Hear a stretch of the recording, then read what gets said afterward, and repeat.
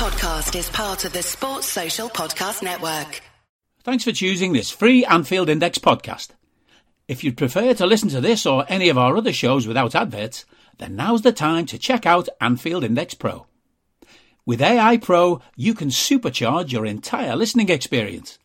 You'll not only get all of our podcasts without the ads, but you'll have them far faster with our quick publish feature available exclusively for subscribers. AI Pro also puts you in the heart of our sound studio, with an option to listen to many of our shows live and interact with the podcasters in real time as the shows are recording. Upgrading couldn't be easier. AI Pro is available on all popular podcast platforms, and we have our own apps for Apple and Android. Just head on over to AnfieldIndexPro.com and get started today. David! Gagan! How you doing, buddy? Long I'm time. good. Long I'm time. good. Been what, since the World Cup? Did we talk Christmas? I don't think we did. I don't think we did. No, I think we had planned to, and then stuff got in the way, and we've been busy with games and whatever else. So, absolutely, it's been a mad couple of months, really. I've tried to, whilst it's been shit, it gets me down a bit. So I do try and stay away from the noise if I can. It's been since the World Cup's been a bit depressing, hasn't it? I mean, the last couple of games, we've got the results, but yeah. I mean, I even though they, Everton's Everton, but even though we won, I didn't think it was the best performance. No, we weren't good against Newcastle. No. Let's not fool ourselves and pretend we were. We should have been 1-0 down. Almiron should have scored. Then we managed to get 2 quick goals, which was massive. Yeah. And then they got the red card, and those 3 events stopped them building up a head of steam. But there's 70 minutes after the red card in which they're the better team, and they create 3 great chances. 1 for Isak, 1 for Dan Burn, who hits the crossbar, and 1 for Wilson. Now, we obviously had some chances as well, but yeah. We had no control in the game. Our midfield was a little bit overrun. I thought, there was a lot of praise given to the midfield after the Everton game, and I thought it was warranted for Bajcetic to an extent. I thought it was his best performance.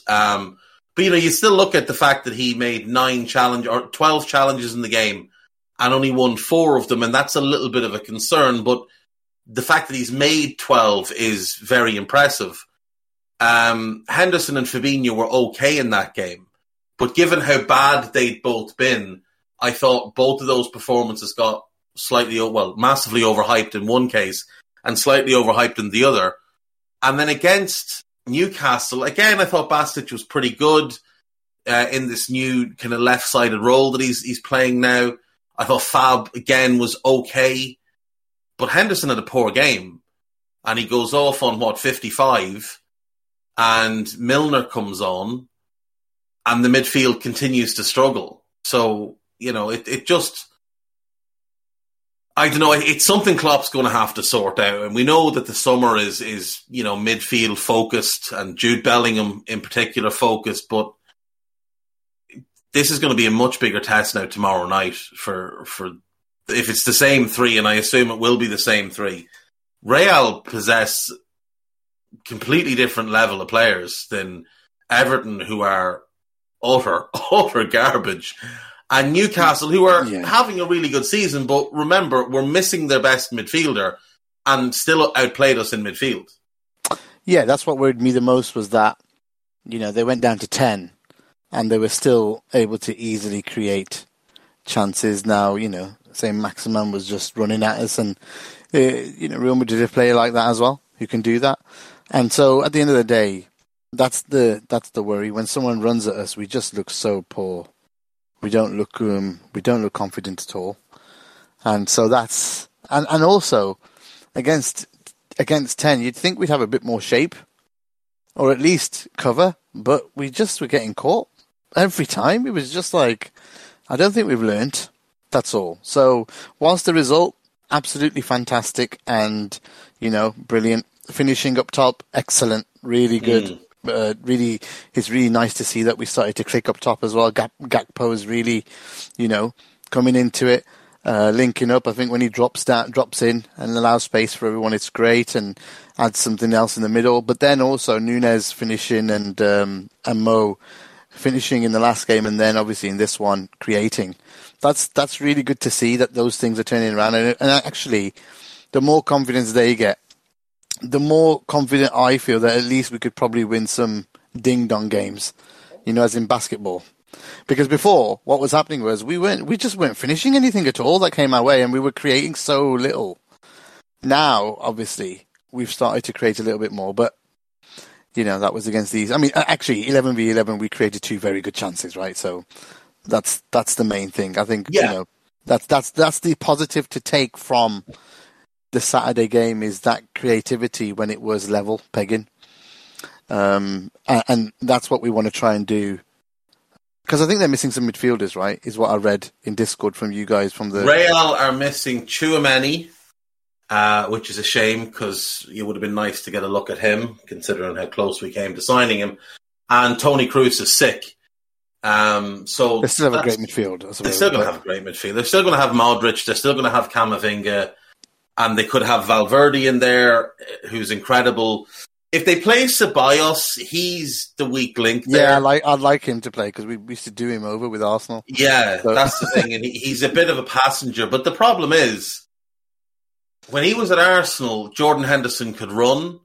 So Henderson would run over him.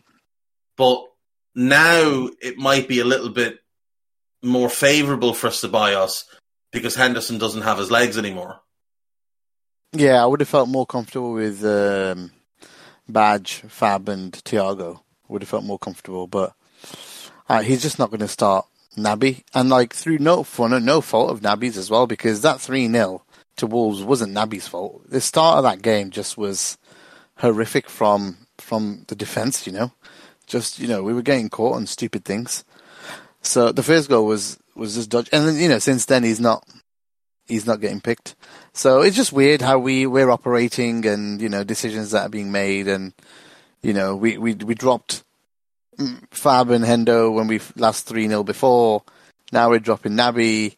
It's just do we need to scapegoat? Why? How about just rest the right people, play the right? I don't know. It's just all very, very weird, and that's what the problem with this season is, Dave. It's too. There just doesn't seem to be any rhyme or reason to things sometimes, and it's just, you feel like, what the hell is going on? So yeah, some of the decisions, obviously Spearman's taking the role of Dr. Ian Graham, and then that we linked to a new is it Frankfurt's? I don't know if that's true or not. We've just been linked to the sporting director there. Which is another move. Which, if that was true, then apparently he's very data orientated as well. So there's signs that they're going back to what it was before, if that makes sense. But yeah, something needs to happen, and something needs to happen quick in terms of getting this team sorted, and at least getting the right players in, because you could make a case for literally everybody but Badge and Thiago leaving this summer. Everyone in midfield. You can make a case for them not being around, because you wouldn't miss them, if that makes sense. You just wouldn't miss 6 of those players. You don't, because either they're not playing, or the youngsters you keep, obviously, like the Elliots and Carvalhos, if you're going to change formation and stuff, but midfielders, Fab's massive drop off. Hendo's been declining for years. Milner's been declining for years. Keita's availability is a problem, and he's out of contract. Ox's availability and contract, and it just, where does that leave you? It's just really poor management of a midfield and a squad, and I just think that's disheartening, man, because we were the best club, the best run club until 2018-19, and then since then it's just been a pile of shite. So, in terms of players incoming, and just in terms of, doing the right places, not delaying, updating the right, I mean, how many attackers have we bought in the last 2 years, Dave?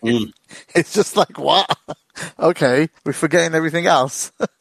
We should have had another defender by now as well. Not only should we have had two midfielders, we should have had another defender by now, because just look at how many injuries this year already.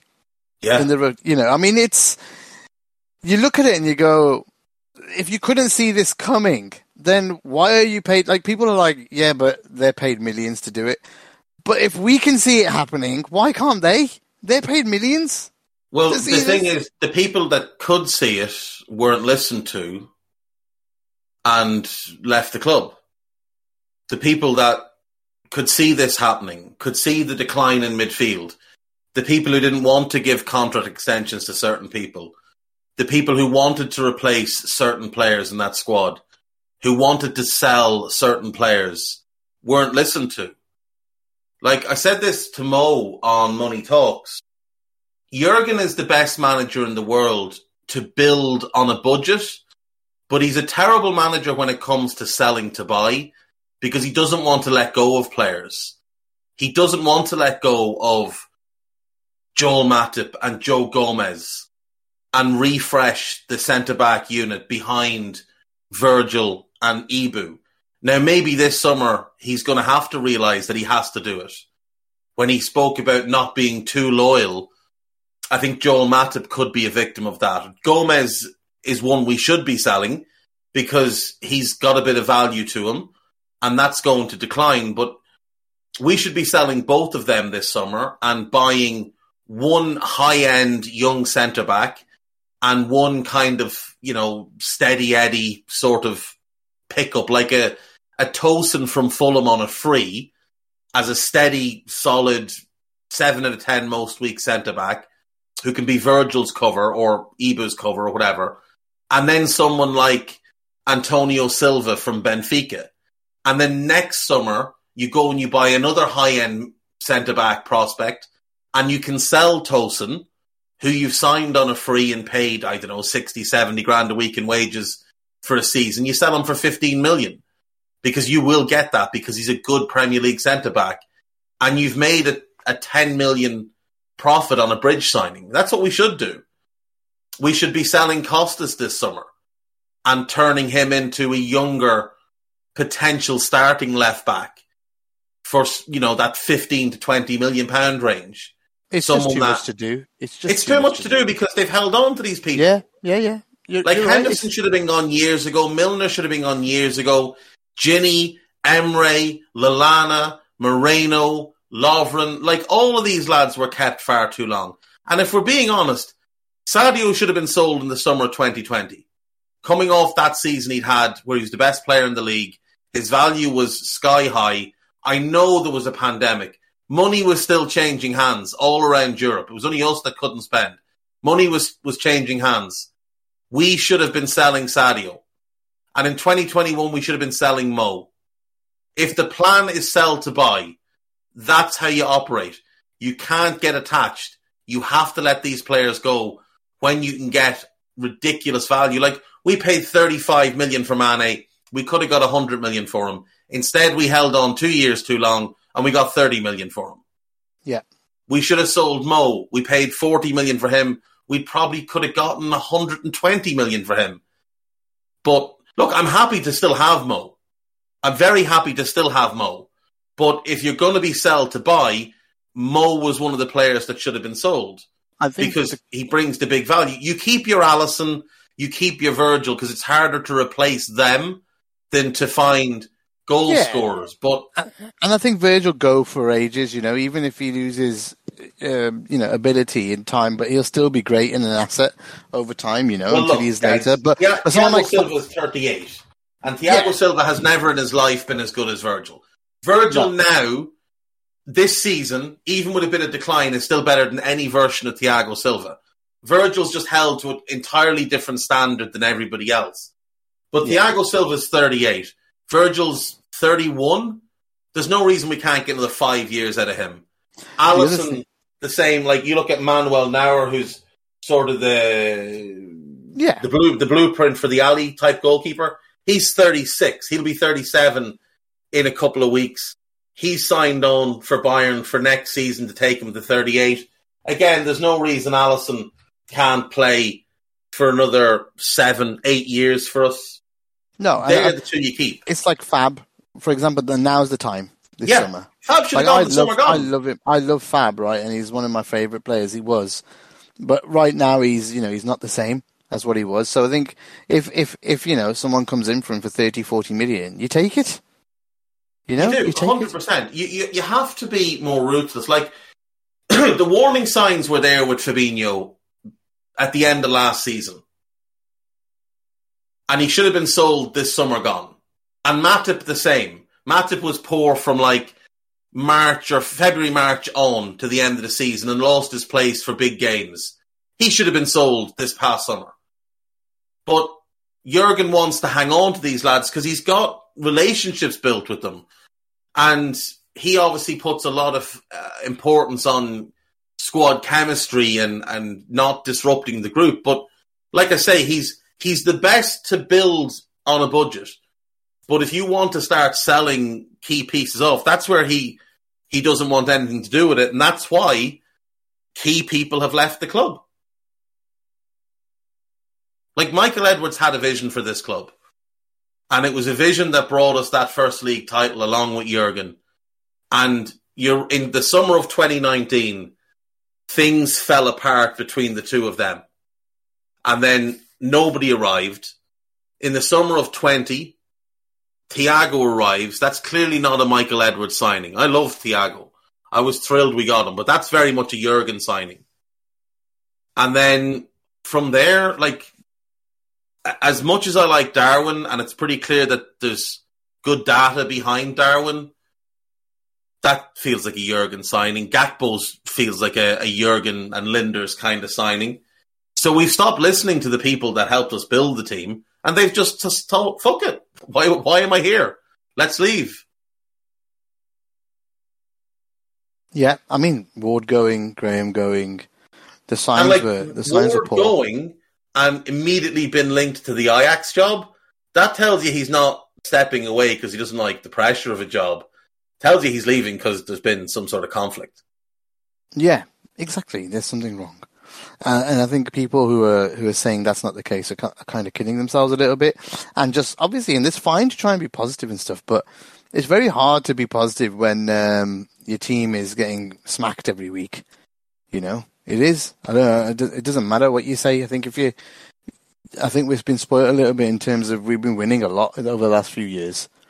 And, but I made the point that if you look at it over the last 6 halves of seasons, so 3 years or so, it's like there's only been like a 6-month period or so where we've been fit, or like maybe two halves out of those 3 years when we've had everybody available, and there's been major injuries throughout the majority of that time. I think 5, say 2.5 years. So it's 6 months out of 2.5 years where we've actually had everybody fit, and that was where we went for it last year.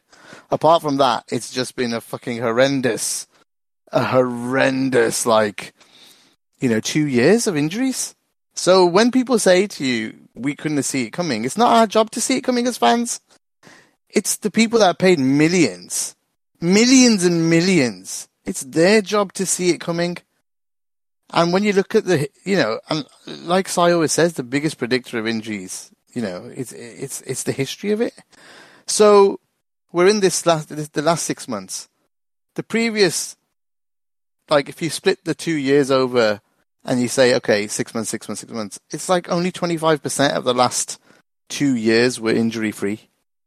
And that was the early 2022 to mid 2022 to try and get that quad. That was it. Apart from that, there's been heavy injuries throughout those periods of time. So first half of last season was fucking shit. The second half of just qualifying, getting into third place, there was still a shitload of injuries. The 6 months before that, shitload of injuries. And then, oh look, start of this season, shitload of injuries. Mm. So, like, when you look at it like that, you know, if we missed it and if the fans got caught up in the last 6 months of the year, I get it. And also, I don't blame them because it was exciting and it was fucking unbelievable. But to say that because the fans didn't see it, the professionals won't see it, I can't accept that. I just can't. We're fans. We're fucking fans. It's nonsense. Of course people saw it. We're going to get carried away. How can professionals not see this coming when you just quickly have a look back and you just do what I did there? It is shocking that we couldn't see this coming. As in the club, not us. Not us. I'm saying it's shocking that the club, like, and now people are saying, oh, Klopp saw it coming. No, he didn't. He would have changed things. He would have pushed for more players. He would have bought cheaper players. Because the other thing I don't accept is that you couldn't get midfield runners this summer on the cheap. Yeah. Bullshit. Fuck off. You could have got legs this summer. Instead, gone and bought 5 million, 10 million, 15 million players. Not even. You could have bought 230 million players. We had 60 million sitting there for fucking too many. No, but even if they wanted to go cheap, you still could have got legs. Yeah, you could. From summer. From Europe, you could have got legs, man. Just you needed some runners. But look, you needed a runner. It's just, mate. What I'm saying is, but nobody wants to criticize Jurgen. That's it. People are scared to criticize Jurgen because you're not a real fan. We love Jurgen. He can be wrong, you know. He can be wrong, you know. He can be, and he has been. Yeah, he can be, and he has been. Like the bottom line of this is that the failures of this season are Jurgen Klopp's failures. This season is his fault because he's the one that has hung on to these players beyond the point where they're useful. He's the one that didn't want to sign a midfielder. He fucking admitted it. He came out and said, yeah, I was wrong. And everybody else just went, oh no, there's no money. FSG won't give money. There is money. Where do you think the Gakpo money came from? That money was sitting there from the summer. Didn't just magically appear. That money was there from last summer. And then he's the one that decided to sign Gakpo in January rather than a midfielder. He's the one that has gone with this group of centre-backs, despite all the injuries to Gomez and the fact that we know he is going to get injured again because that's just what happens. Joel Matip, I'm sick to the back teeth of the Joel Matip talk. Matip had a good run last year from August to January. Right? The 2 previous seasons, he barely kicked a fucking ball. He should have been sold. And now we're in a situation where he's been in dreadful form and you can't play him. And you can't play Gomez because he's been poor as well. So you've got Virgil and you've got Ibu, and if either of them are out, we're fucked. And the same thing in midfield. An 18-year-old has come in to save our midfield. An 18-year-old who should not be anywhere close to the first team for a team that began this season with ambitions to win major honours. As talented as Bisetic might be, and as good a player as he might become in 2 or 3 years, he shouldn't be anywhere close to our first team right now. But not only is he close to it, after Thiago, he's the best fucking midfielder we have. Because Henderson's washed, Milner's washed, Naby, who knows, he's leaving, Ox washed and leaving, Elliott, not a midfielder. Never, ever a midfielder. And Fabinho looks washed. So Jurgen can sit there behind the fucking the desk and answer questions and be sarky with people all he wants about, well, you tell me what type of midfielder I should have. Good ones! Good ones! Lads that can run! Lads that can actually fucking do their job. That's the type of midfielders you should have. Not children, not forwards, not lads that haven't been good in 3 years. Good ones, Jurgen. That's what type of midfielder you need. Good ones. Jesus, Lord, wept. And people that come out and say, oh, if you criticise Jurgen, you're not a real fan. Fuck off. Like, that's just such nonsense. You have to criticise him. You have to. Because otherwise, like, you're just blindly going along with absolutely everything. And he could lead you off a cliff and you'd still fucking clap your hands and say, this is great crack. Yeah, I mean, I do believe if there's someone who's going to help us out of it, it's him. But there needs to be a little bit of a change around him, in my view, in terms of, who's doing less the power gags. Yeah, player selection, all that. And Jurgen's always been more successful when he's had less power. And let's be honest, that's... And here, do you know how we know that? Worked. Do you know how we know that? Because he told us that. Yeah, absolutely. He told us that. He told us when he arrived at the club, I need a sporting director and I need people who will disagree with me. He said that himself. And now there's no one there that'll disagree with him. And anyone who does just gets ignored. Because there's absolutely no way that the medical staff, the highly trained, highly thought of medical staff at Liverpool, didn't see this coming.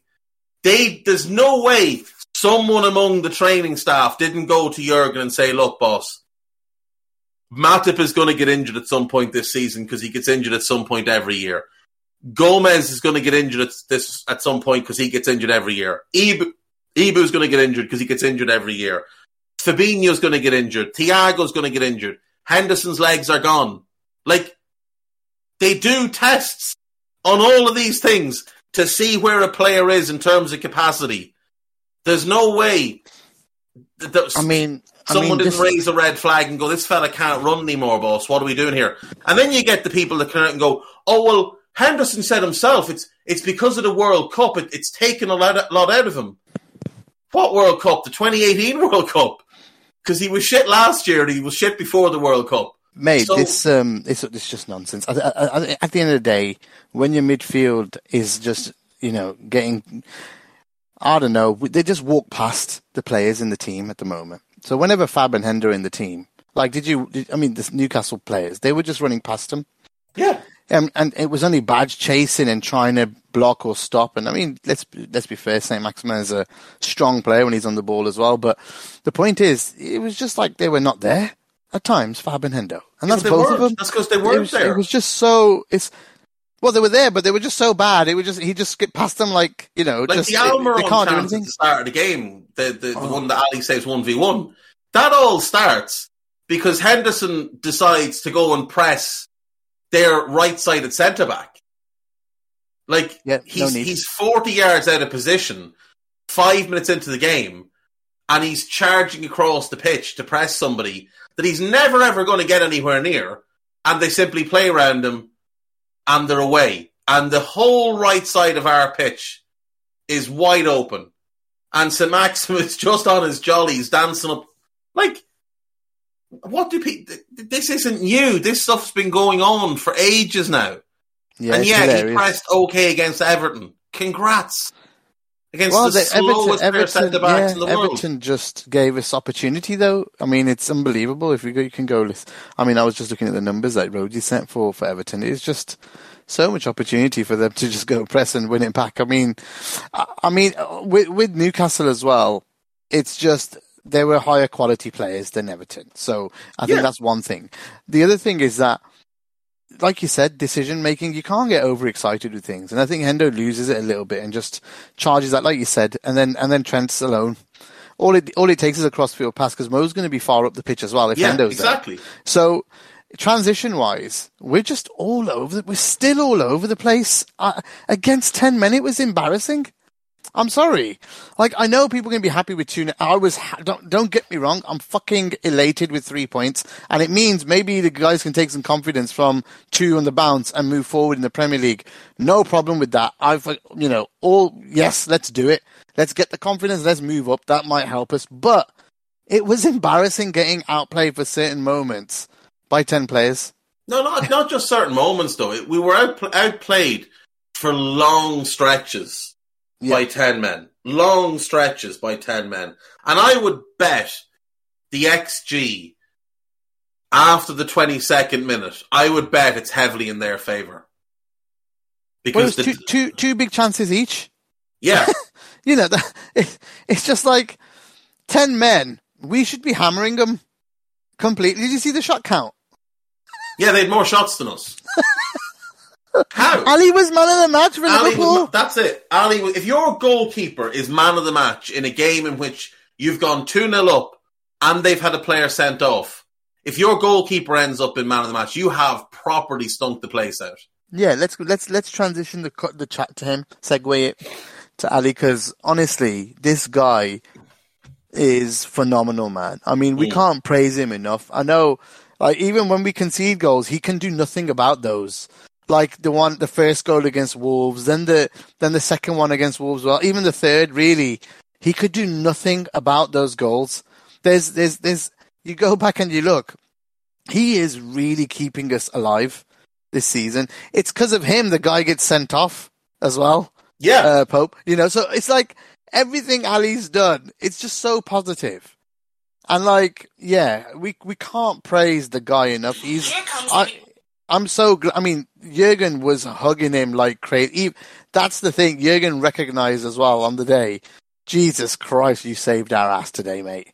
Like, because he was, as they were walking off the pitch, I think he was just grabbing him and hugging him like crazy because he knows this is the boy of our team right now. It's Alisson Becker. We're currently 8th in the league. Yeah. And Alisson Becker deserves to be in the Footballer of the Year conversation.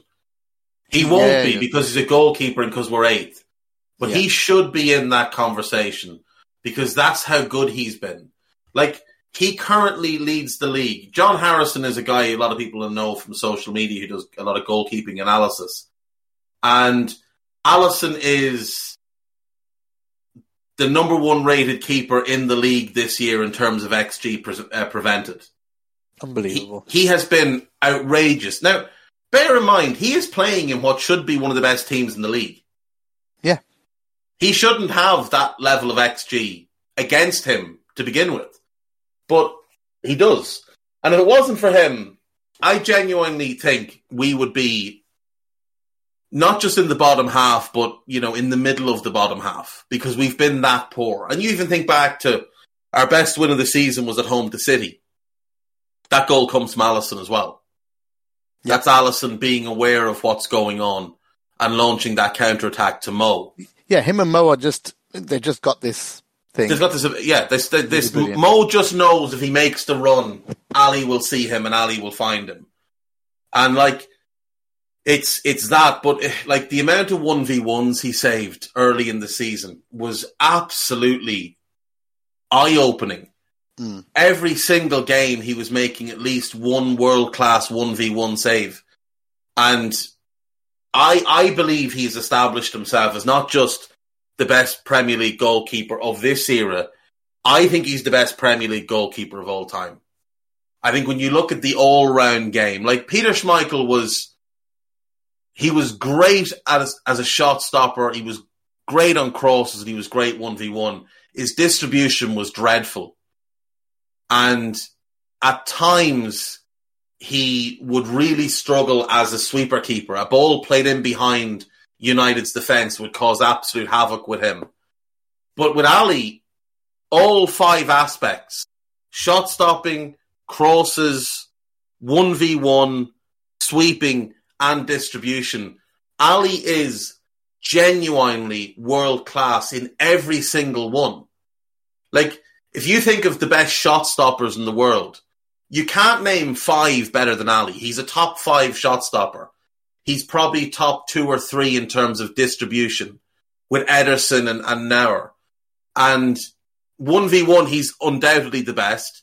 I think on crosses, he's absolutely going to be in that top 5 as well. And then as a sweeper keeper, he's very clearly the best. So, like, we haven't seen a goalkeeper that's great across the board in all 5. For me, Petr Cech had outstripped Schmeichel as well. And he wasn't good with distribution. Better than Schmeichel, but not good with distribution. Better than Schmeichel at sweeping, but again, not good in that area. Great shot stopper, great on crosses. Good 1v1, but not great. But Ali is legitimately world-class in all 5 aspects of the modern goalkeeper. And when you look around at the best goalkeepers of the last decade, like Now I would say world class in all 5 as well. He's the only one I would put in that regard. I would say Oblak probably great, world class in 4, not so good with his distribution. Courtois, world class shot stopper, world class 1v1, world class on crosses, average distribution, not a great sweeper. Not the best judgment coming out off his line.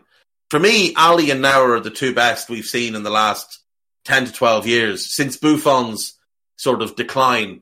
And I don't think we've ever seen anybody as good in the Premier League. Are you that person who has everything? The coolest merch and those must-have fan threads? Well, over at our Anfield Index shop, we've gone that extra mile when it comes to pimping up your Liverpool collection. From our popular range of bespoke design t-shirts, sweaters, hoodies and hats, to our signature edition mugs, prints and coasters, all provided with fast worldwide shipping. We have something for every red. We also stock official LFC merchandise and are licensed with the Premier League and UEFA to sell official iron-on shirt badges and sleeve patches. As a listener to this podcast, you can get 10% off everything with coupon code AIPRO10. Just head over to AnfieldIndex.shop or find us on Etsy by searching for Anfield Index. Wow, that's some praise. That's some praise. And the thing is, Gags, he's only 30. He'll be 31 Mate, we've got in October. We're going to have him for years and years and years. Like I said, Manuel Neuer will turn 37 next month. And he's still a top 10 goalkeeper in the world. There's no reason that Ali can't sustain that. And remember, Neuer about, 17, 18, had that horrendous ankle injury. And he came back from that when some people thought he wouldn't be able to come back and regain his best level. But he came back. It took him a year to get his best level back. But he had 3 unbelievable years in a row before this one. He has been sensational. Ali hasn't had that type of game-altering injury. He's had a couple of hamstring or a couple of calf muscles or whatever it's been. But he hasn't had that kind of big injury. So there's no reason to think he can't sustain for another six seasons after this. No reason at all to think he can't do that. Which is one of the reasons that it's wise to sell Caoimhín Kelleher. Because he's never going to become first choice. No. And at that point, he'd be near 30. So you can't ask him to waste his whole 20s. So sell him, get a good fee for him, and you will get a good fee for him. And promote someone like Pitaluga, who's 19, elite level prospect. You're only going to need him a couple of games a season. And you can still say to him, look, you're still going to be a young goalkeeper by the time Alisson's at the end. You're still going to be in your mid-20s.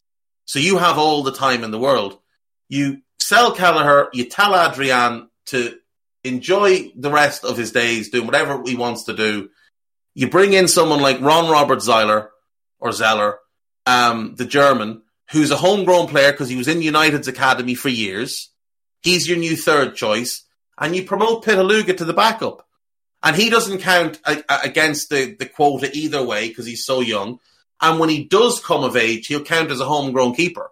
So not only have you got your succession plan, you're also going to help your quota because Zeller's homegrown, whereas Adrian isn't. And Pitaluga will count as homegrown in a few years, but doesn't count either way. So it frees up two non-homegrown spots by changing the goalkeepers out for those 2 boys. And you make a significant profit along the way of, 15 to 18 million or whatever you get for Kelleher. And now that can go towards helping fund your centre-backs, which you need. I agree. I do. It's interesting. I mean, let's pivot to the biggest game of the season then, which is tomorrow night. Literally, because obviously one thing that we want to do is we want to qualify for the competition we're playing in tomorrow night against Real Madrid. So, but if that doesn't happen, and if we continue to struggle in the league like we have over since the start of the season, then the only other option is to try to do our best in the competition itself.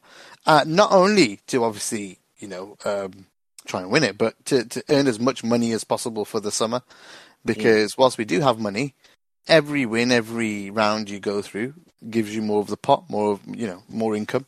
And I think that's really, really important for this squad whilst they're, trying to get back into that top four, which does look like they can actually do now, because the rest of the teams around are having a rough time as well. Like Newcastle are 6 draws and a loss now in their 7. That's a hell of a lot of drop points.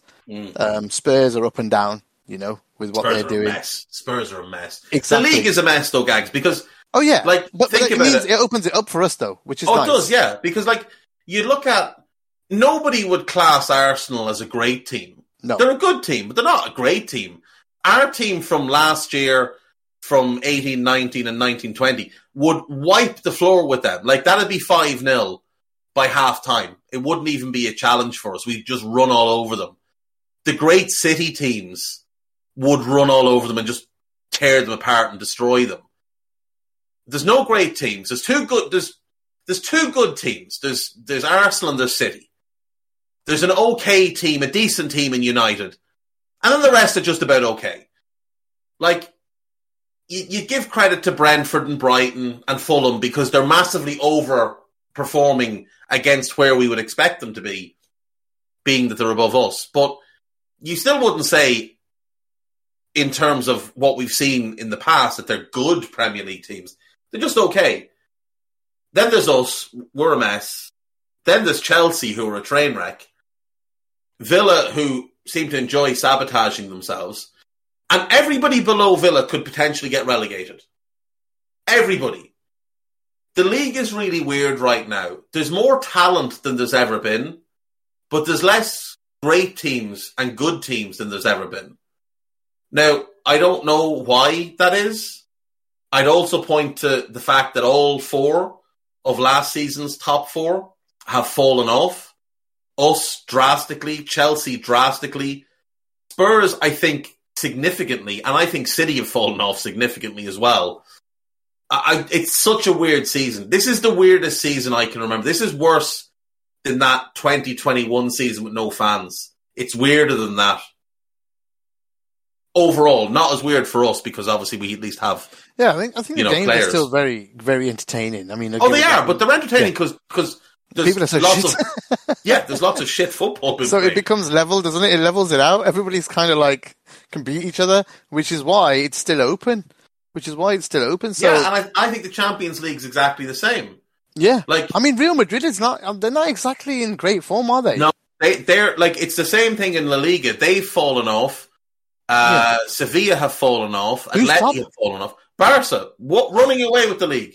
And they're average. They're average. Again, our team from last year would wipe the floor with them. That'd be 4-5-0 before the game even got going.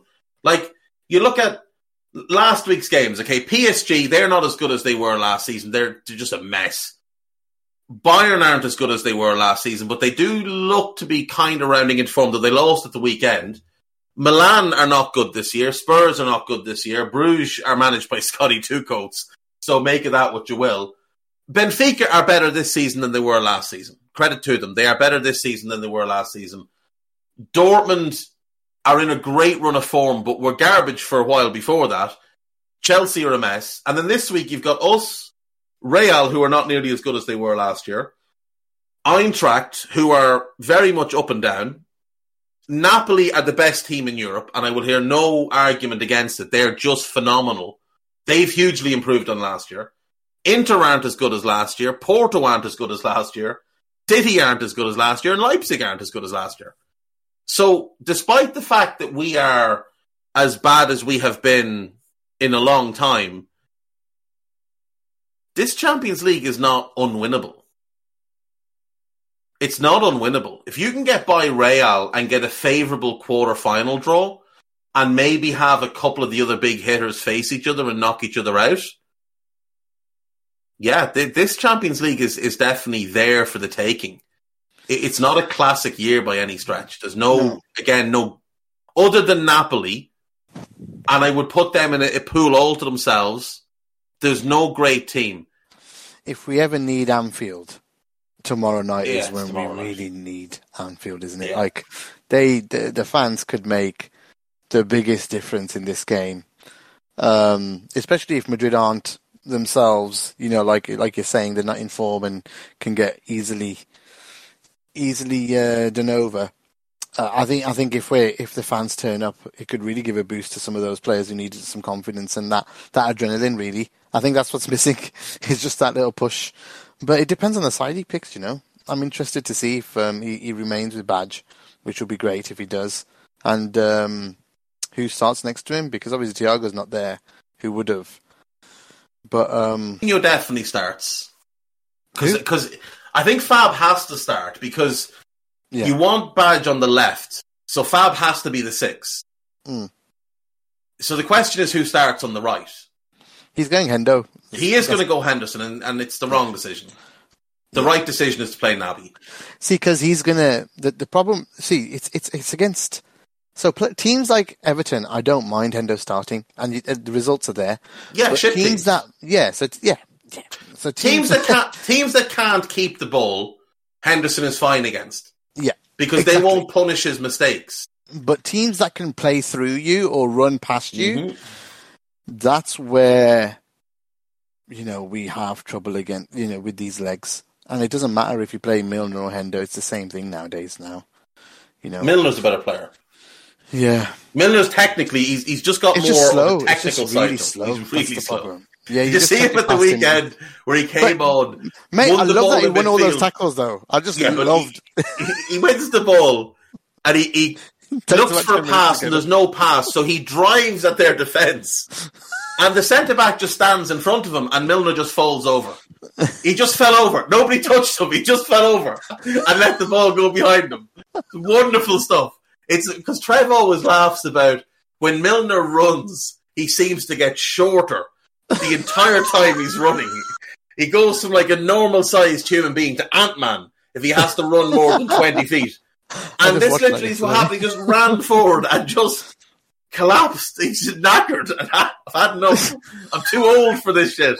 It's like the boys in Lethal Weapon. Lethal Weapon? Too old for this shit. Just, dreadful stuff. God. How is this? How is this what we are? How is this our midfield group? This is it. He needs... I don't know what he's going to do, but...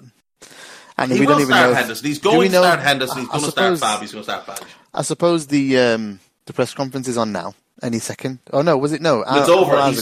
He said... News is okay. Darwin has pain. He should be okay. It just depends how he responds to pain. So it sounds like he just got a bit of a jolt in the shoulder. Right.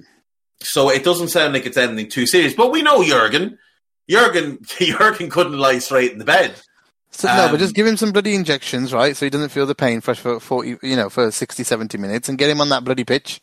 We need that pace, man. Without Diaz, see, when Diaz is fit, I don't mind if he rotates them because we just need the pace. Without pace, we lack so much. That's half of Jurgen's game is pace. Yeah. And power.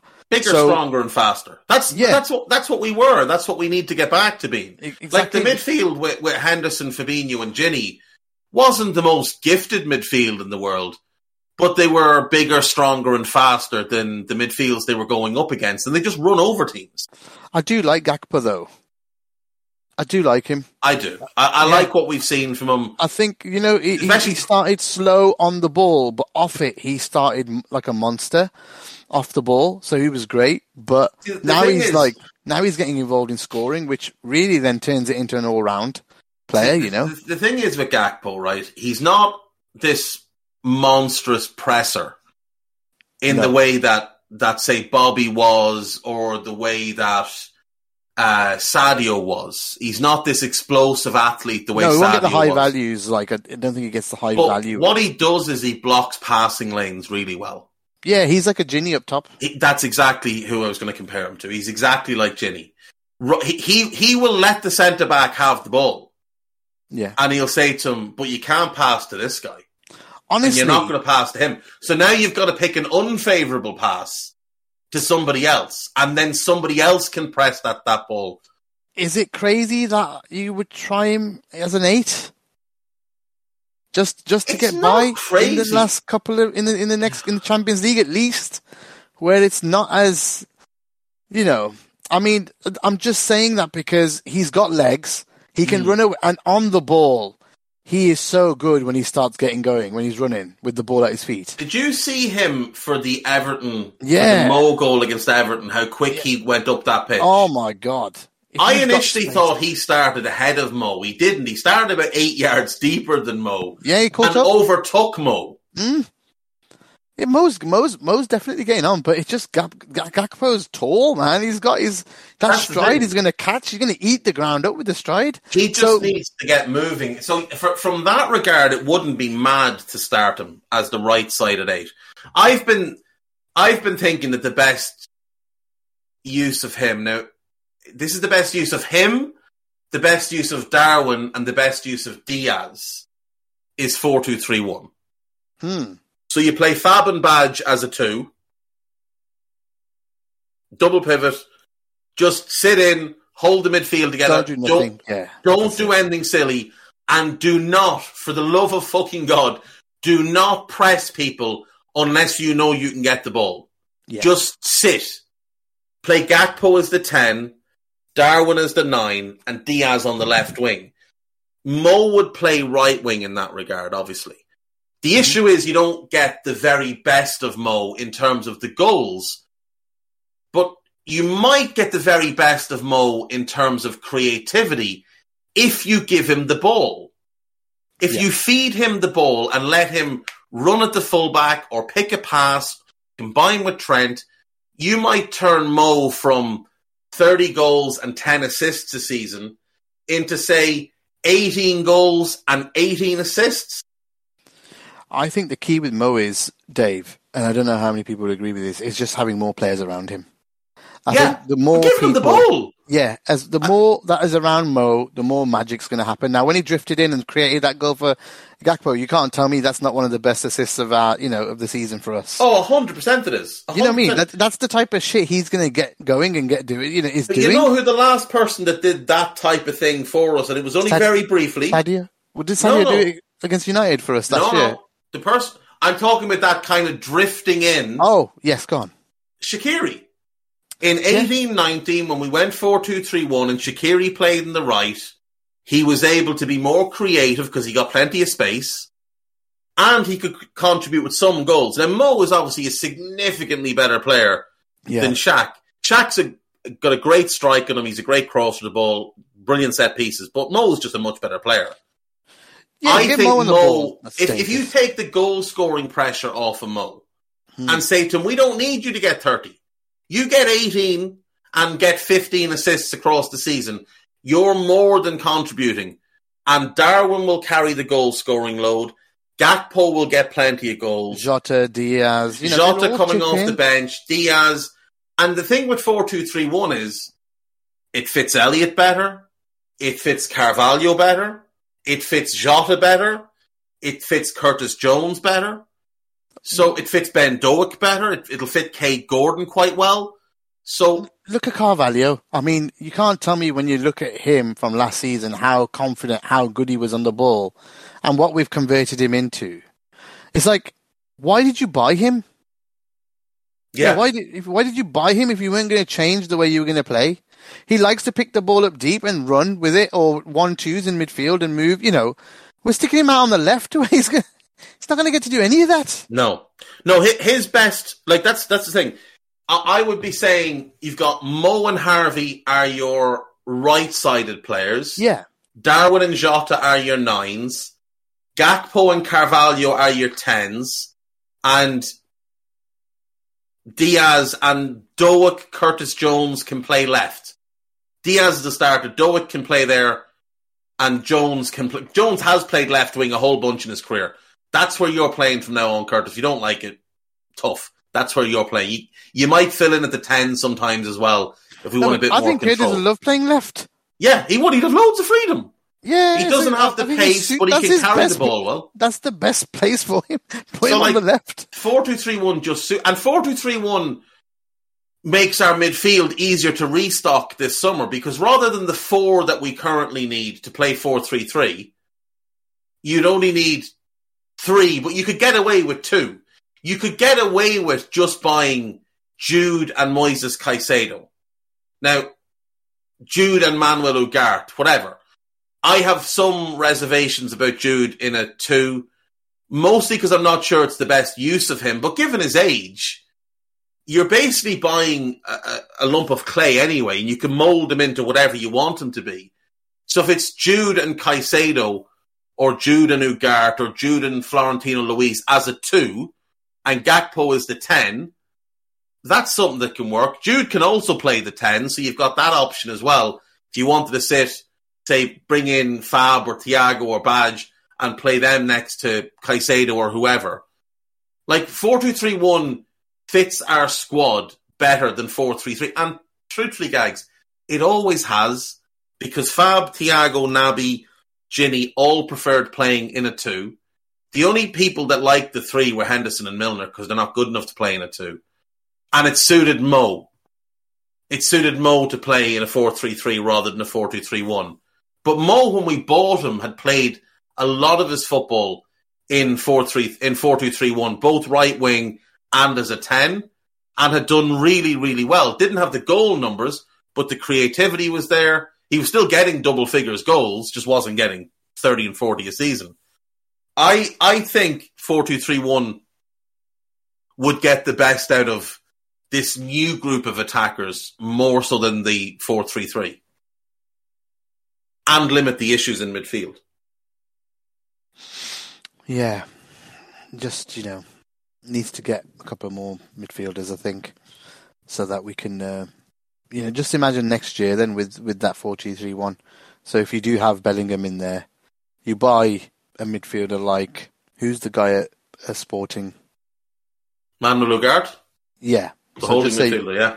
Yeah, so just say you get someone like that in. So you got Badge and maybe we need another one. So we buy 3 midfielders, right? So we've got Bellingham, who else? Kone, maybe?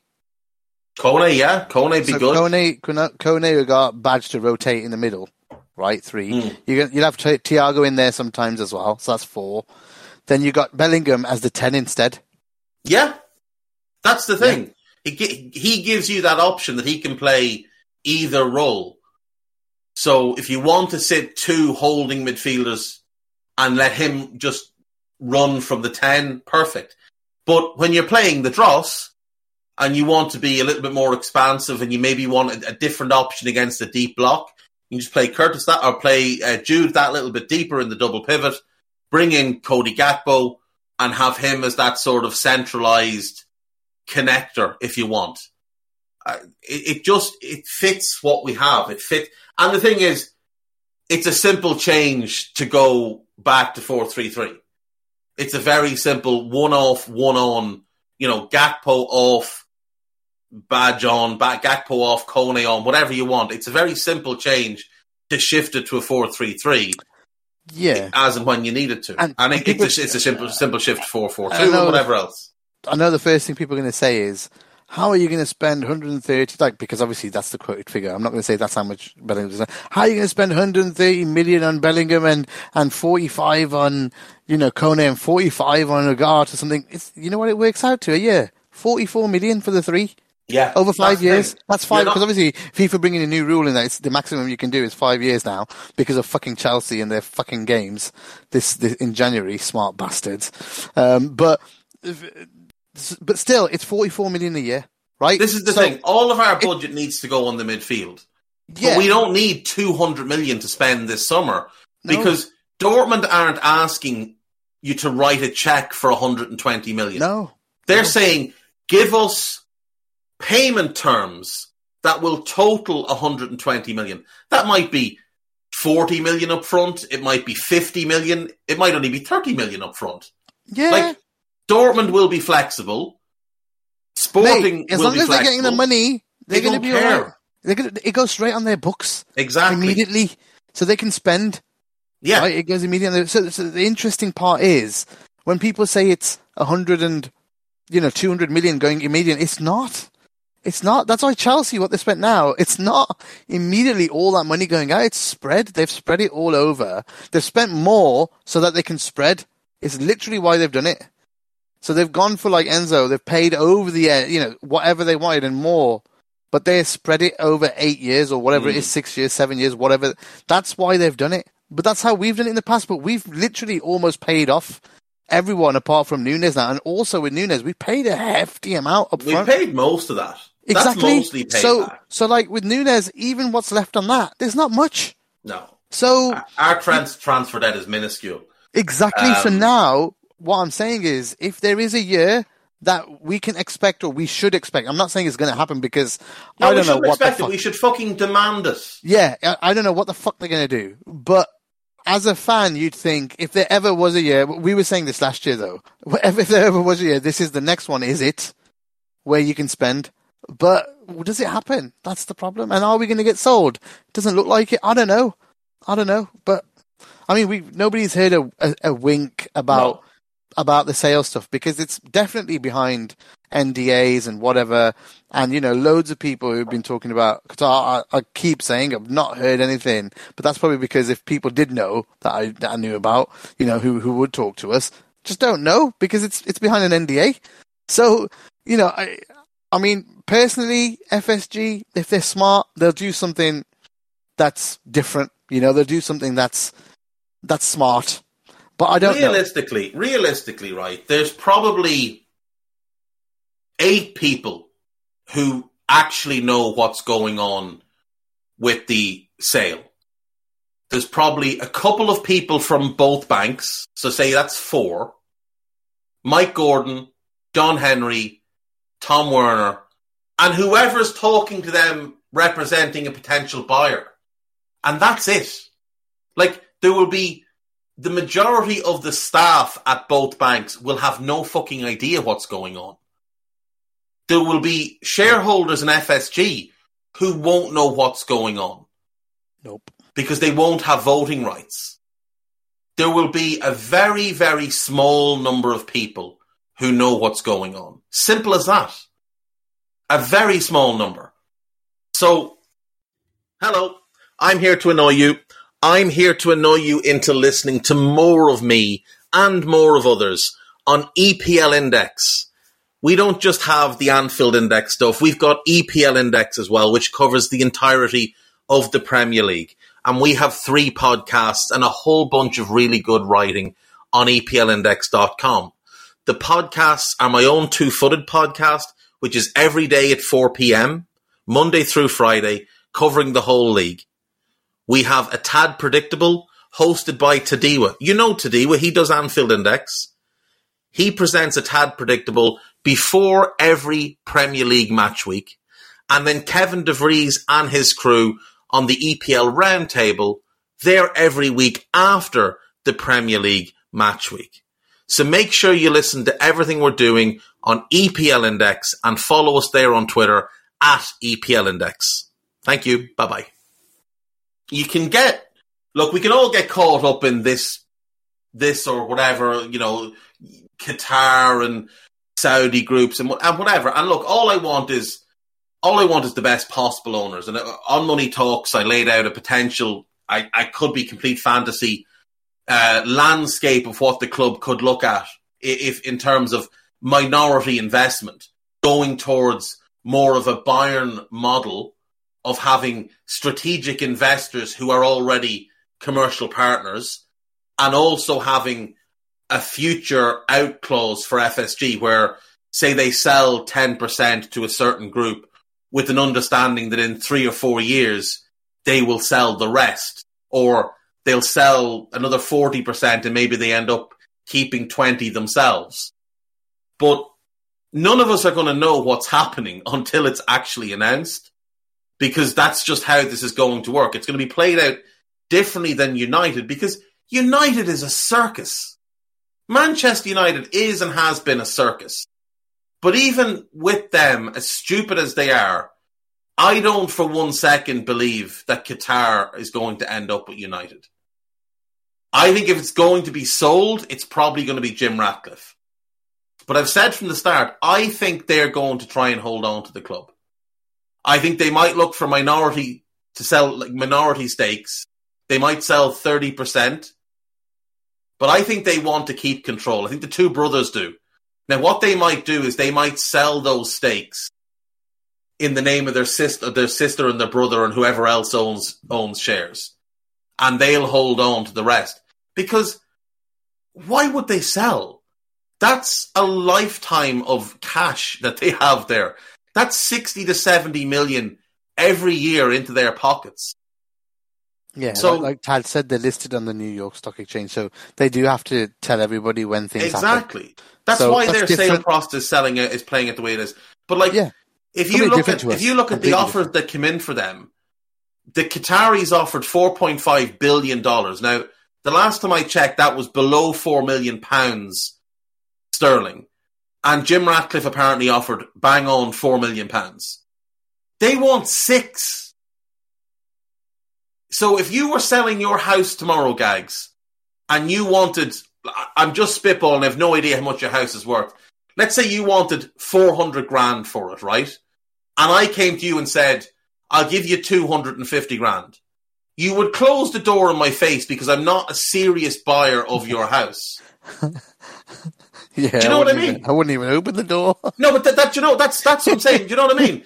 If you have an asset and you have made it known very publicly that you want 6 billion, even if the house isn't worth 6 billion, if you've made it known you want that money and someone comes and offers you like a third less, you're not going to engage with them. That's not a serious offer. It's not serious. It's taking the piss, and they're just and the thing that gets me as well is that Jim Ratcliffe has confirmed he spoke to them in August and again in January. So he spoke to them personally. He knows what they want, and he still came in 2 billion below. Because realistically, United have 500 million in debt sitting on their accounts, plus all the transfer debt they have, which is lumbering the club for the short term. And then they need about £1 billion or £1.5 billion in infrastructure for either a complete overhaul of Old Trafford or a new stadium, a new training ground, a new academy facility, and a proper training facility for the women's team. Like, so you're talking another 2 billion on top of that before you put a penny into the team. Like, who is going to do that? I don't think there's anybody, and I don't think even Qatar, with all the money in the world, are going to do that, because what these sports washing countries have shown they want to do, and not saying that this attempt to purchase is sports washing, but I'll tell you why I think it is. They buy cheap clubs whose fan base are starved for history or starved for success, and they play on the fact that they're desperate for trophies. City, Newcastle, more relegations than trophies in the 50 years preceding sports washing money. The reason I think United is sports washing, the fella who's fronting the bid has a net worth of less than $1 billion. He's the chairman of a bank. He is a member of the royal family, but his father quite famously fell out with the last emir when his father was prime minister and the last emir was in his reign, because the prime minister was very, very popular and very, very powerful, and the emir wasn't so popular. So the emir abdicated, gave the throne to his son, and his son then forced the prime minister out of office. And from what I can find and read about, there has been a disconnect between the family since then. However, this guy's only worth less than $1 billion. Where is he coming up with, I've got 8 to 10 billion to throw around? It's clearly state funded, which means sports washing. So I don't think he'll get past the authorities on this one. I just don't. Because at least with Newcastle, the PIF had all the money. No one could doubt where the money was coming from. They just had to deny that they had claims to the government, but they could say, look, we've got all the money. He can't say he's got all the money because he doesn't have it. Agreed. We've kind of covered quite a bit today. Like, gone all the way around the horses. Yeah. Interesting. Are you excited or nervous for tomorrow night? I think the last two results are giving me some optimism, because I'm an optimist, you know that, more than a negative. It's like I've been very negative on on this pod in terms of what's happened and stuff. But that's because there's plenty of evidence there to discuss it. But going forward, like you told me about Real Madrid, and I mean, I don't watch anything apart from Liverpool, so it's always good to know what's happening. Broaden your horizons, Gags. Stop watching all that fucking TV stuff. It'll just rot your mind. I don't watch that much TV. It's more get yourself an old Y Scout. I've gone back to wrestling nowadays, mate. Which is fucking unbelievable, honestly. It's really got me. It's just fun. That's fun. Yeah, it's fun. It is, like you said, when the fun comes back into something, you end up watching it, and that's what's happened for me. I've found, I'm sorry if I bore people, but the Sami Zayn story has really got me hooked on it, because it's just been. Plus, if anyone knows anything about that guy, he's a very, very nice guy as well. So it's good to see good things happening for good people, type of thing. But see, we also grew up watching in the 80s and 90s where the world title meant something. Yeah. And the champions would have long title reigns. So for me, like, I'm not watching it as close as you are, but the fact that, like, Reigns has held it for 900 days or whatever. Yeah, it has put some prestige back in the title, and it's not been passed around like it's, the hardcore title or the 24/7 title anymore. And that, to me, that's a really big step in the right direction. I like you, I've followed the storyline again, not as closely with Zayn and the bloodline and that, and it's been great, and it's been great from a couple of different ways. There's been some wonderful comedic moments, and then there's obviously the different storylines with Kevin Owens and the drama and Jay Uso and superb. It's superb. Been brilliant. It's been really well written. It's like a TV show. It's honestly, but it is like it is. It's like a soap. Yeah, superb. It's like Coronation Street, except people knock lumps out of each other. It's like imagine if in Corrie, if Mike Baldwin and Ken Barlow had just knocked lumps of each other every week. It would have been so much better. We'd all have watched it. If Ian Beale and Phil Mitchell had gone hell for leather at each other in EastEnders, battering each other up and down the Queen Vic, everybody'd be tuning in to watch that stuff. Absolutely. Yeah. And I just got promoted at work as well, so it's like, it's just been a bit mental. So it's trying to focus. Otherwise, I'm always on Discord, and that's something I don't want to keep doing. So, plus it's been very negative. Very, very negative. Very negative people at the moment around, which I don't blame, because you can't help it. I don't go on Discord anymore. Well, you can't help it when when your best. I think we've said it so many times in Old School. Liverpool's an out for everyone out of their life, and when it's bad, then things are bad everywhere, kind of thing. If Liverpool's bad or playing bad or the results are bad, then life seems like it's bad, which is why I had to kind of just separate from it, because look, man, we are hardcore fans, and like I've spent the last, like you, how many years? 2011 onwards on this site, and I've taken a bit of a back step the last year, but it's because it was too much. It was way too much a part of my life. Right, and it started affecting my life, and I had to take a step back. And I find that if I get, too involved again, then that's when I start getting depressed and shit, man. When we lose, it's too much. I can't let myself get affected. I'm coming into a phase of life where the kids need me. One's going to uni soon. Wife's going to be kicking off some of her own stuff. I have to support others. I've done my dream. Does that make sense, Dave? I tried to do, I spent 10 years, 11 years on this, spending all the time. I have to give that time back. Well, if you think of it, this year, at the early phase of next season will mark 10 years since we launched Anfield Index podcasts. And that in itself, is absolutely mental to think about. It's been now we kind of reversed, Dave, because when it started, I was going crazy. I used to be on every pod. You used to be on once a week, twice a week. But if you think if we reverse it, it's now you work day to day on it. Does that make sense? Yeah, it's your life. So imagine that was me, but I had another job on top. imagine doing 2 of those. So that for 10 years, it was too much. Does that make sense? Yeah, of course it does. So like for me, just take for me, myself out. it's been a weird thing because obviously I was living in Australia when we started doing this. Oh man, that was hilarious. And then didgeridoos. then I was in Asia. Then I was home.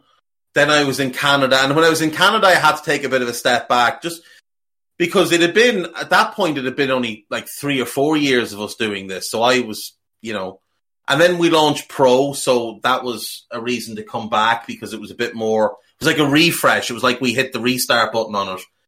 And I've sort of gone the opposite way to you in the last few years in that you've had to take a step back from this to focus on your family and your career.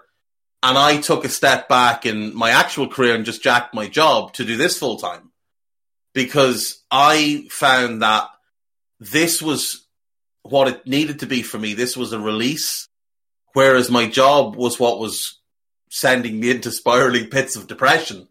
Well, I'm so glad that's because you're valuable. So I'm so glad that it turned out this way. I mean, as long as you're happy it turned out this way. But I mean, look, this worked out perfectly for me because my missus works full time. She's also undertaking a degree. And she's also doing another course through her current job that they put her forward to. So me doing this means I have more time to support her. I have more time to manage our house and do all the different chores around the house and look after the dogs and whatever, all that kind of stuff needs to be done.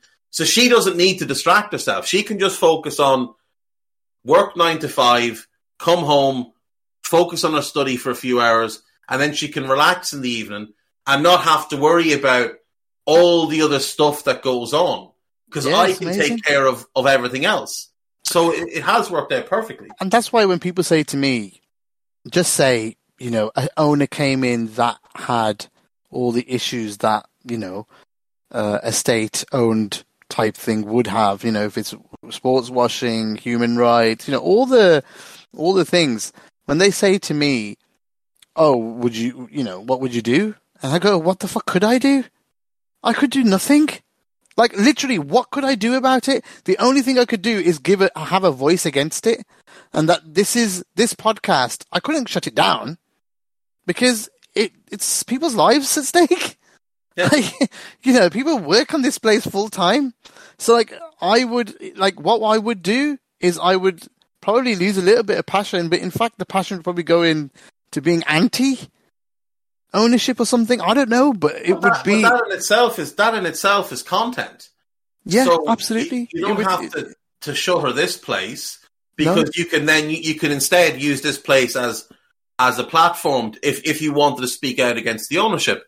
I, on the other hand, have gone the entire opposite direction, and I have made myself available to be a paid shill for any Qatari, Saudi, or any other overlords that would like to spin. I will spin the shit out of whatever you need me to spin and whitewash it galore. So get in touch. You can hit me up on Twitter at Mr. Two Footed. DM's open. You made me laugh, but at the end of the day, the point is, it's always been free speech on here, and there's always going to be an alternative view. So, and it's welcome, literally. I just think there's no way you police that or police what people think or people do. They're going to have their own views on things and how they're going to go about it. I was just putting across what our situation would be or what we would do. Nothing would stop. It would just have to, it would be different when I'm on. It would be different when others are on. And I would hope people wouldn't want to stop, podcasting or providing services. Just be objective about the game itself, but then obviously provide views on the bits that you don't like and that you're against, because that's the only way the voice gets across. If you stop having a voice in it, or if you stop airing it, that's kind of giving up, if that makes sense. So, I mean, I don't think it's going to go that way. It doesn't look like it will. So I think it's something we're probably worrying about for no reason. But look how we've just gone way away from what we're talking about in Discord and Liverpool affecting your mental health. But this is the type of shit that I think about. What's going to happen? What's going to, you have to think a few steps ahead. And because Anfield Index is everything. Yeah. So even though I'm not here, it's like still everything. It's still everything to me. But that's the thing. Like, it's of the original crew from the podcast days. Richie's no longer involved. Marco does bits and bobs every now and then.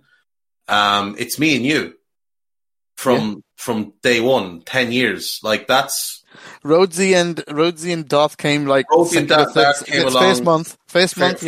Brundish came along, I think, about 6 months in. Yeah. So still, first year wise, we got a lot of people. Yeah. We got a lot of people that's still here, which is amazing, right? Nina's around since the early days. First year as well, 2014. Guy is around since the fairly early days. Yeah. Doing podcasts and that. I think Harinder as well came just shortly in that first absolutely. Year. Cam came. Cam was actually on one of our. Remember we did the live commentaries. Yes, yeah. Cam was in one of them. Cam was in one of them. So he wasn't a friend then; he was just a listener. So that's mad. That's a long time. Like that's the thing, and that's like we all snipe and bitch and argue with each other and whatever else. But at the end of the day, there's a reason we've all been doing this for this long together. But like, just to go right back to the start, because you mentioned them, like people will get the hump a little bit with you for criticizing, the processes behind. They don't care. They're used to me at this point, so they won't. They just expect it from me, but they don't expect it as much from you. But like when Dan Kennett, who might be the most even-headed person of the entire staff at AI, Dan's getting a lot of hate for no reason. But when he speaks out, people should listen. When he feels the need to be critical or speak out, listen, because there's a reason behind it.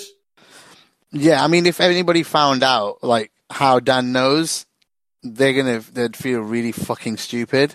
Yeah. But I'm not going to say a word, but they're going to feel really stupid about calling him names and shit. But at the end of the day, he's not going to say anything. I'm not going to say anything. But at the end of the day, I trust what he says, and I stand with him, to be honest. I mean, the thing is, none of us want anything. Stand with Dan. At the end of the day, nobody wants bad things for this club. They're just pointing out what the fuck is going on. And if things are changing, it's probably because people are fucking pointing out and they're reading. When we were in the FA Cup this year, in 2023, did you notice Pep didn't do any interviews? They took him off. Klopp removed him. Why?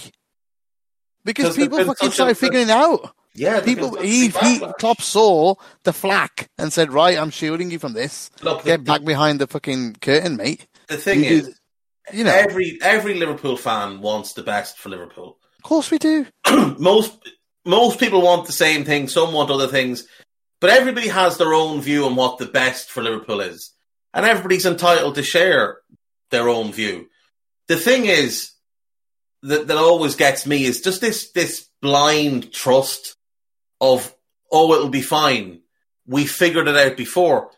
This group haven't. Mike Gordon's gone. What's his name? The CEO that was there, Moore, he's gone. Edwards is gone. Ian Graham is going. Like, Peter Moore, they're very important key pieces that were architects behind our success, and they're all gone now for one reason or another. So to say that this group will figure it out, like, that's blind faith. You've got no evidence that they'll figure it out.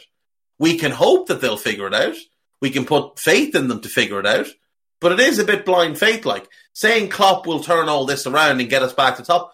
We all hope so. But nobody can say it for certain because nobody knows for certain. Because he hasn't done it before.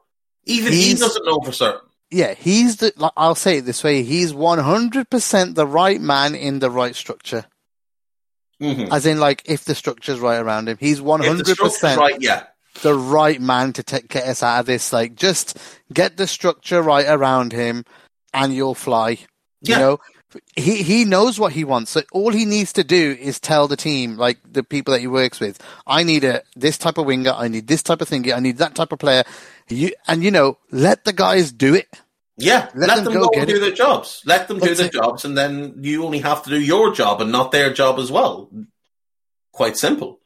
Very simple. Just everybody stay in the lane that they're supposed to be in.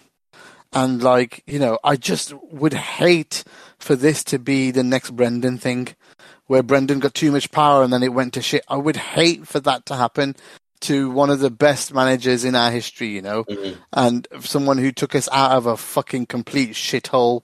And we'll always be fucking thankful for that, man. Always to him for doing that. And that's what I mean. Just, I hope common sense prevails and everybody goes back to doing what they were doing before. And then that we get sold to someone with a bit of money that we all like and that we can all live with. And that we can all, you know, just really revamp this club and the playing staff and stop. And his biggest issue, we keep saying it every pod, you know, his biggest strength is his biggest weakness, loyalty.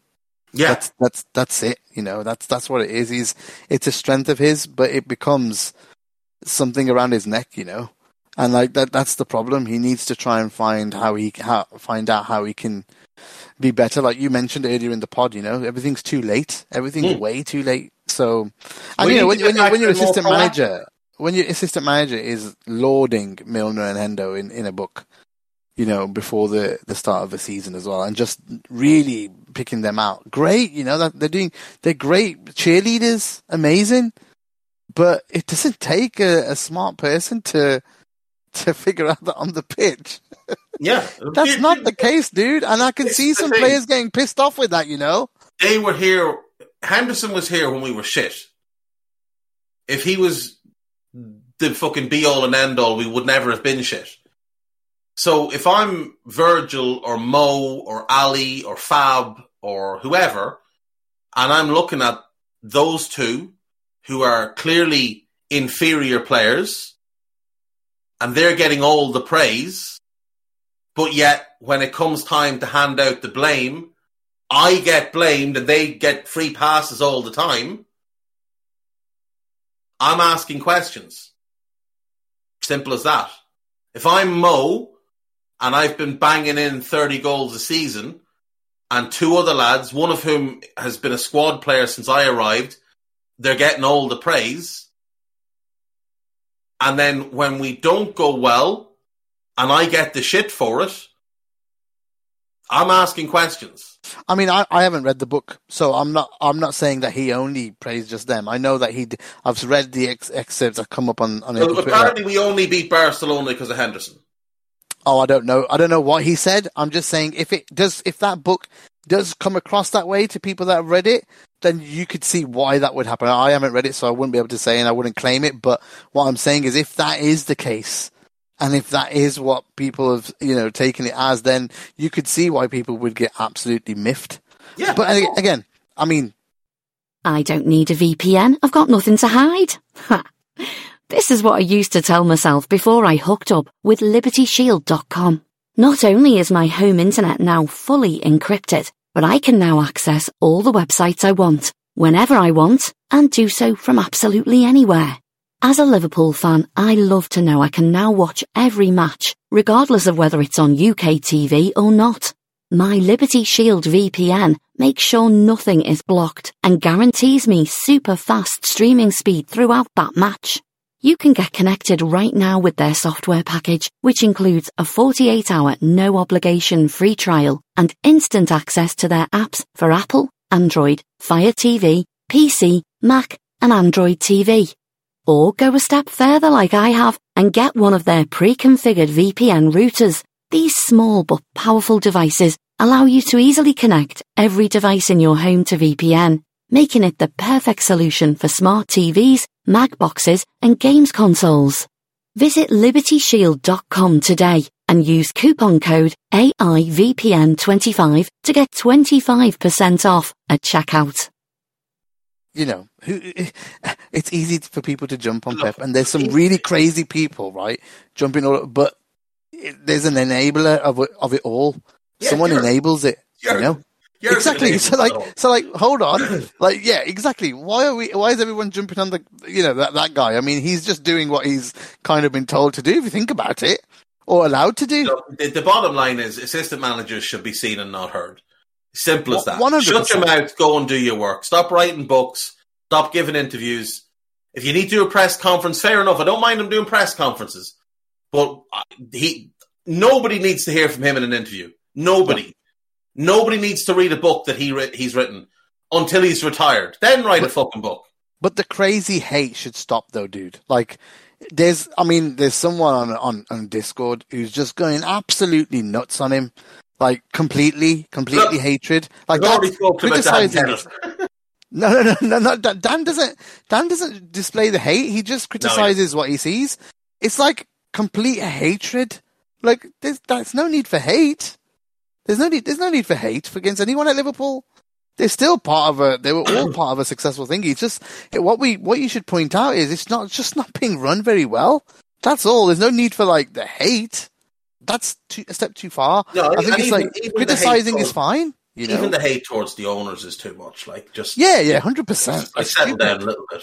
The other thing. Speaking of hate, and this I think will wrap us up. Before we go, I want to give a shout out to somebody called @Andy Cantwell on Twitter. You might have seen his work. He does the sketches where he kind of mimes being Martin Tyler on commentary. He's brilliant. Absolutely genius. Andy Cantwell. So give him... You know how talented that guy is? He surprises me every time when he's acting the voice. Do you know what's brilliant? I only found out today that he's Irish. I had no idea. I had no idea. So yeah, he's a genius. Give him a follow and check his work out. Very talented. On the topic of hate, now I have no time for large swaths of the Liverpool fan base for varying reasons, but one collective I don't really have much time for is the Boys at Anfield agenda. And nothing against them. They make their own content, and I'm sure a lot of people like it, and congrats to them. I hope they're making a decent bit of coin off it. But I've no real time for their antics or the fake anger, the tantrums, the wannabe Goldbridge troops, DT type of bullshit. It's just all very fake to me. But I saw on Twitter today, Paddy Murphy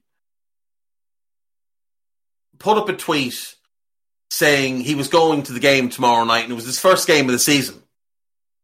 And that obviously riled a lot of people because, how is your first game of the season Real Madrid at home, biggest game of the season, and loads of lads that go week in, week out can't get tickets.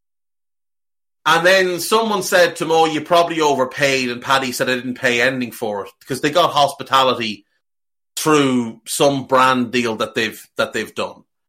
And this drew more hate and more anger. I just need to say this. I don't know Paddy Murphy. I could walk by him in the street. I wouldn't know him. I don't like the content that I've seen from him, but I'm sure there's an audience for it. I'm sure he probably doesn't like the content I make. But however, the vile abuse I saw hurled at him over a number of different things, things like his appearance and stuff and his weight, is just disgusting. What's even worse though is people threatening him or saying they hope he gets battered at the stadium. Now, this is one thing that's just only happens on Twitter because there's a lot of people that are Liverpool fans. Yeah, Liverpool fans. Yeah, there's a lot of Liverpool fans that are only brave on Twitter, and instead of filling someone in person, they would fill their trousers and run away, crying for their mammies. And most of the lads replying to Paddy and quote tweeting Paddy would shit themselves and run a mile at the first sign of a real scrap. So they just need to, shut their mouths and move on with the day. I can understand the anger at him getting a ticket to the game, but this is the thing. If he turned that ticket down, it's not going to John from round the corner. Hold on. These are hospitality tickets, okay? Yes. So he's not sitting in a ticket that a fan would have. Okay, someone else's ticket. Exactly, he's not. Those are corporate fan tickets. So, literally, the club have given these to corporates, and they're there to either be sold or to be given out to people for free that they work with. Exactly. The fact that these guys have got free tickets through someone that they work with, fucking hell, it should be made up for them. Yeah. Now, I can take... I said, Paddy, I tweeted about this. I said, look, I don't have much time for this, but what I'm seeing is disgusting, yada, yada. Paddy replied and said, look, thanks a million, whatever. And I just said, look, one bit of advice, just don't tweet about it next time. No. Just don't say anything. Just go to game, enjoy the game, and don't tweet about it. Save yourself the hassle, save yourself the abuse. The abuse is out of line. The wishing of violence is out. Look, there's lads on Twitter I'd love to see get the living daylights bet out of them. But I wouldn't go on Twitter and say, I hope someone smacks the head of you. Because I'm not 12. If I want to smack the head of somebody, I'll call to their house and do it myself. That's just how grown-ups should act. Grown-ups shouldn't smack the head of anybody, to be clear. But don't put shit like that out there. If you want to have anger at somebody over the fact that, like, Mark from Bootle has been to 20 games this season and can't get a ticket for this, have anger at the club. The club are the one that decide the ticket policy. The club are the one that have given away these. Why haven't they signed up? Why haven't they signed up to the? This is the Auto Cup scheme. Why? I've been in the Auto Cup scheme for years. I always get all the cup games. You don't need a season ticket to be part of it. No, you just need to attend the fucking games. Just attend the games, sign up. You don't. Be a member, do everything you can to gain as many points as you can. Just because the season ticket's a Premier League season ticket. If you want to be angry at the club and be angry at touts. Because there's a tout at the moment selling tickets to this game tomorrow night for 450 quid a pop. And when he started selling tickets for this game, he had over 400 tickets to sell. So ask yourself, how did he get them tickets? He got them from people that sold them to him. Largely season ticket holders who don't go. There are thousands of season tickets owned by people who haven't attended a game in years or maybe go 3 or 4 times a season, and they sell their ticket the rest of the time, often above face value. Be angry with those people. Be angry with touts. Be angry with the club. Don't be angry with some fucking simpleton from Portlaoise who's going to a game and just tweeted about it because he was excited. Don't be angry at him. It's not his fault. If he wasn't there, someone else in the same kind of sphere would be there. It wouldn't be going to your mate from down the road. It just wouldn't. Simple as that. So settle the fuck down and think about things a little bit deeper. You know? Anyway, rant over. Exactly. You know? I mean, I'm not actually. It might be for every game. I don't know why people have been to 20 games. You know, wouldn't. Yeah, for all Premier League home fixtures, right? Season ticket holders already have their seat reserved for Premier League. Yep. So you need to sign up to the other ones as well. You know, if you want to go to the cup games, then sign up for them. I don't get the problem. That's been the policy for years and years and years. Yeah, it's not something new. Why are you getting pissed off? I mean, if you're not doing it, it's your own fault. And, like, literally, the Champions League's where we're most likely to win. Why the fuck aren't you signed up? Or haven't you been? Look, get in touch with... We have a supporters board now. Get in touch with them. Get in touch with Spirit of Shankly. And ask them to speak to the club about reviewing the ticket process. If you feel that you're going game in and game out through whatever means, you're buying a ticket off one mate, you're buying off somebody else, whatever... And if you feel that you're not getting the reward for your support, get in touch with one of these groups and have them go to battle. Don't start insulting people on Twitter because it's not their fucking fault. No. Nobody on Twitter decided the ticket policy at Liverpool. So what happens is, I wasn't in it either, but when Brendan was in Europa League, loads of people didn't want to attend, right? Yeah. So I was lucky and I applied and I got into the Europa League, you know, the what's it called? The Auto Cup scheme. So since then, I haven't given it up. No chance. So then, once you get into those games, you start attending all of those. Got to the final as well, got Europa League. So went to the final too, because I've been to all the games, and that was it. Once you've been to the Europa League final, you're going to start getting Champions League games. Lucky for me, with Klopp, it just kicked off. So we've been able to get to all of those home games. So it's all on my record. So did you get what I mean? Yeah. So it's a whole load of Champions League, that is. So yeah, you can't say to me I don't deserve to go. I fucking paid for them. Exactly. And so, yeah, I mean, like you say, it's such a stupid... This is the problem. Like you said, people just want to shout and scream at you. And this is why I've had to step away from Twitter as well, because it's like, you say one thing, you just said something that, you know, I put that stuff up about Bernardo Silva. Remember that crying thing when we beat them? Like, somebody DM'd me saying, is that your wife in the picture? She's fucking ugly. Like... I was like, wow, is that the best you can do, you bastard? Because one, she ain't ugly, and two, you're such a twat. Like, you have to go for my wife because this goes back a few years ago. I had an argument with somebody who at one point did some podcasts on this platform, and I had an argument with them, and they started to insult my sister on Twitter to the point where she had to delete her Twitter account. All because they had an argument with me. And yet, when I offered to come and resolve said argument, they wanted no part of it. So, you know, people are big and brave on Twitter, but they're ultimately idiots. And you're not giving a good impression of Liverpool club and city by saying, I hope you get shit kicked out of you at the game. Like, that lad should be excited about going to the game. He's getting to go to the game as part of his work. Right? And whether you like the content or not, they've earned, through their content, they've earned some sort of brand deal or whatever, and they're getting tickets to a game. He should be able to go and enjoy that. He should be excited about it. He shouldn't have to worry that some fucking lunatic might lamp him in the head because he got a ticket and someone else didn't. Like, that's just fucking nonsense. No one's going to lamp him. No one will lamp them. Once they get there, if you get 100 people, shit themselves. But if you get 100 people replying and quote tweeting you, saying, "I hope you get battered," like it's going to be in the back of your mind, regardless of whether you think it's real or not. It's terrible. It's terrible. Yeah, I agree. It's just stupid. Really, really terrible. But this is modern day Twitter, and what I call for you is just better to be in Discord. And, you know, I know it can get negative and stuff at times, but you can calm people down and at least have a conversation.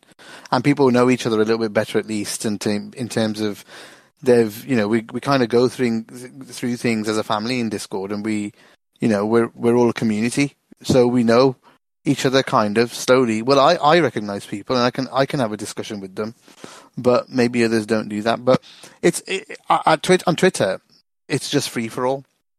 So, you know, I don't go there, don't share anything there, and just sometimes.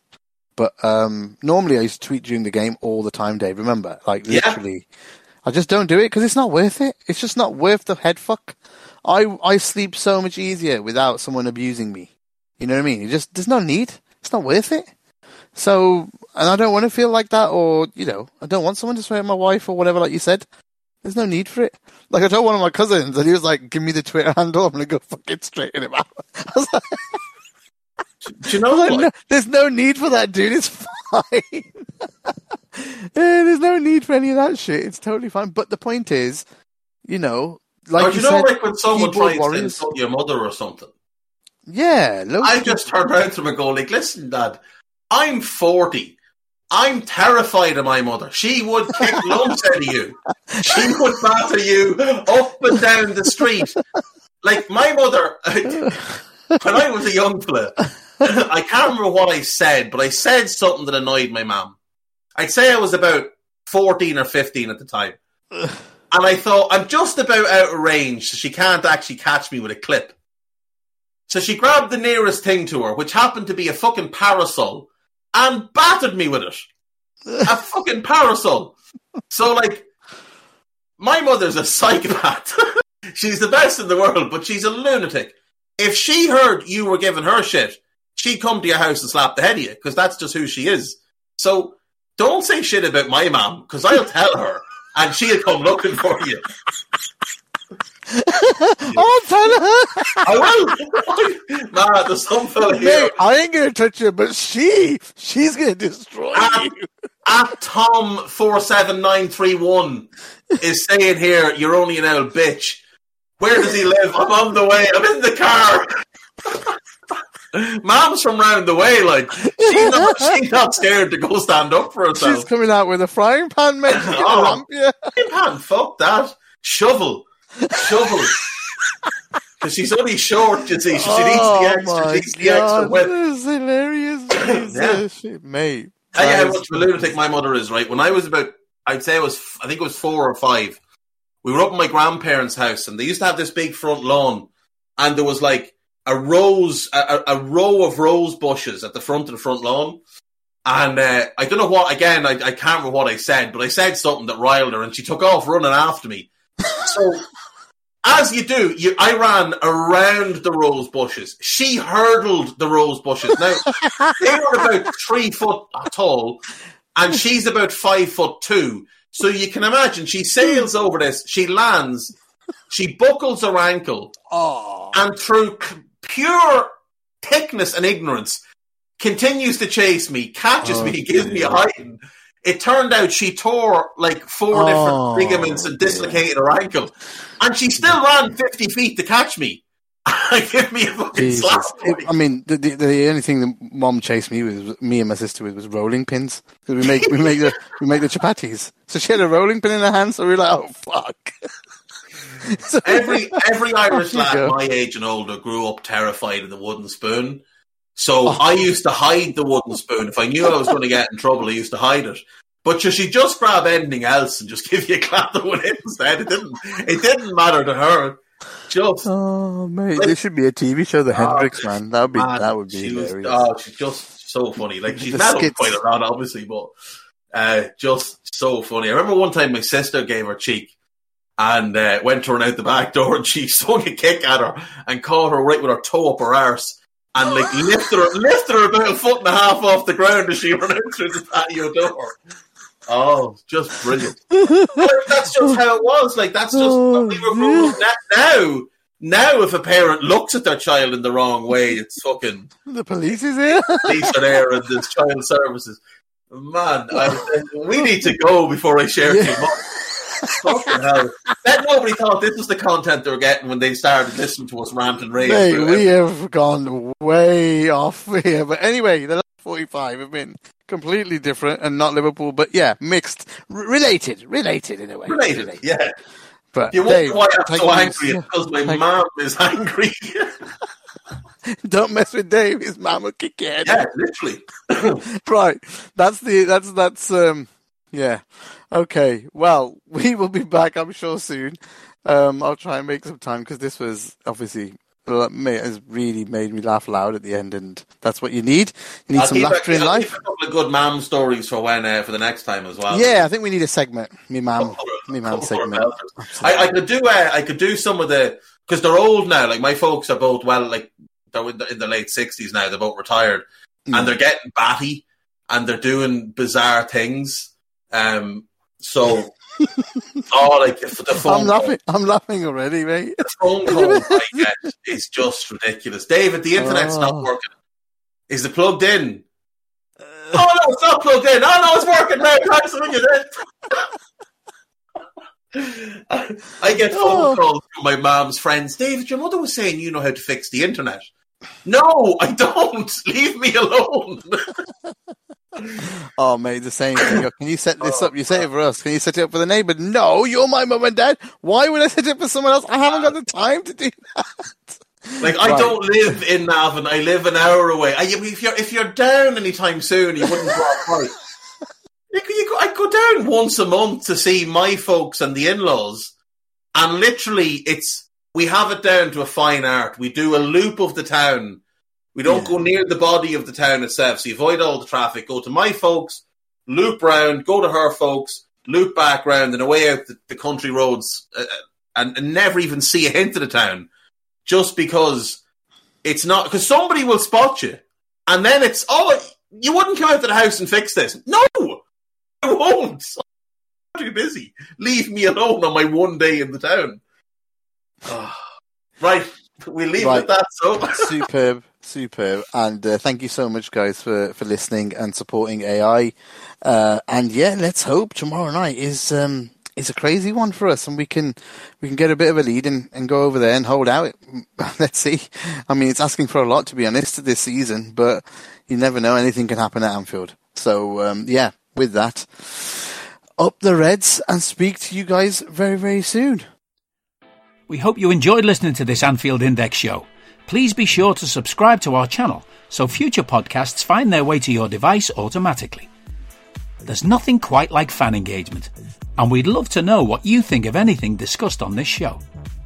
The best way to get in touch is over on our free Discord community, where both podcasters and listeners debate the hottest LFC topics 24/7.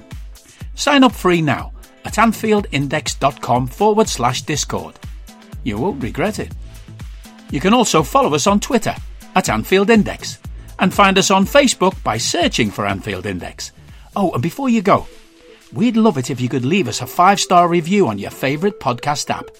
It only takes a couple of seconds, and it means the world to the people who create these free shows. Sports Social Podcast Network.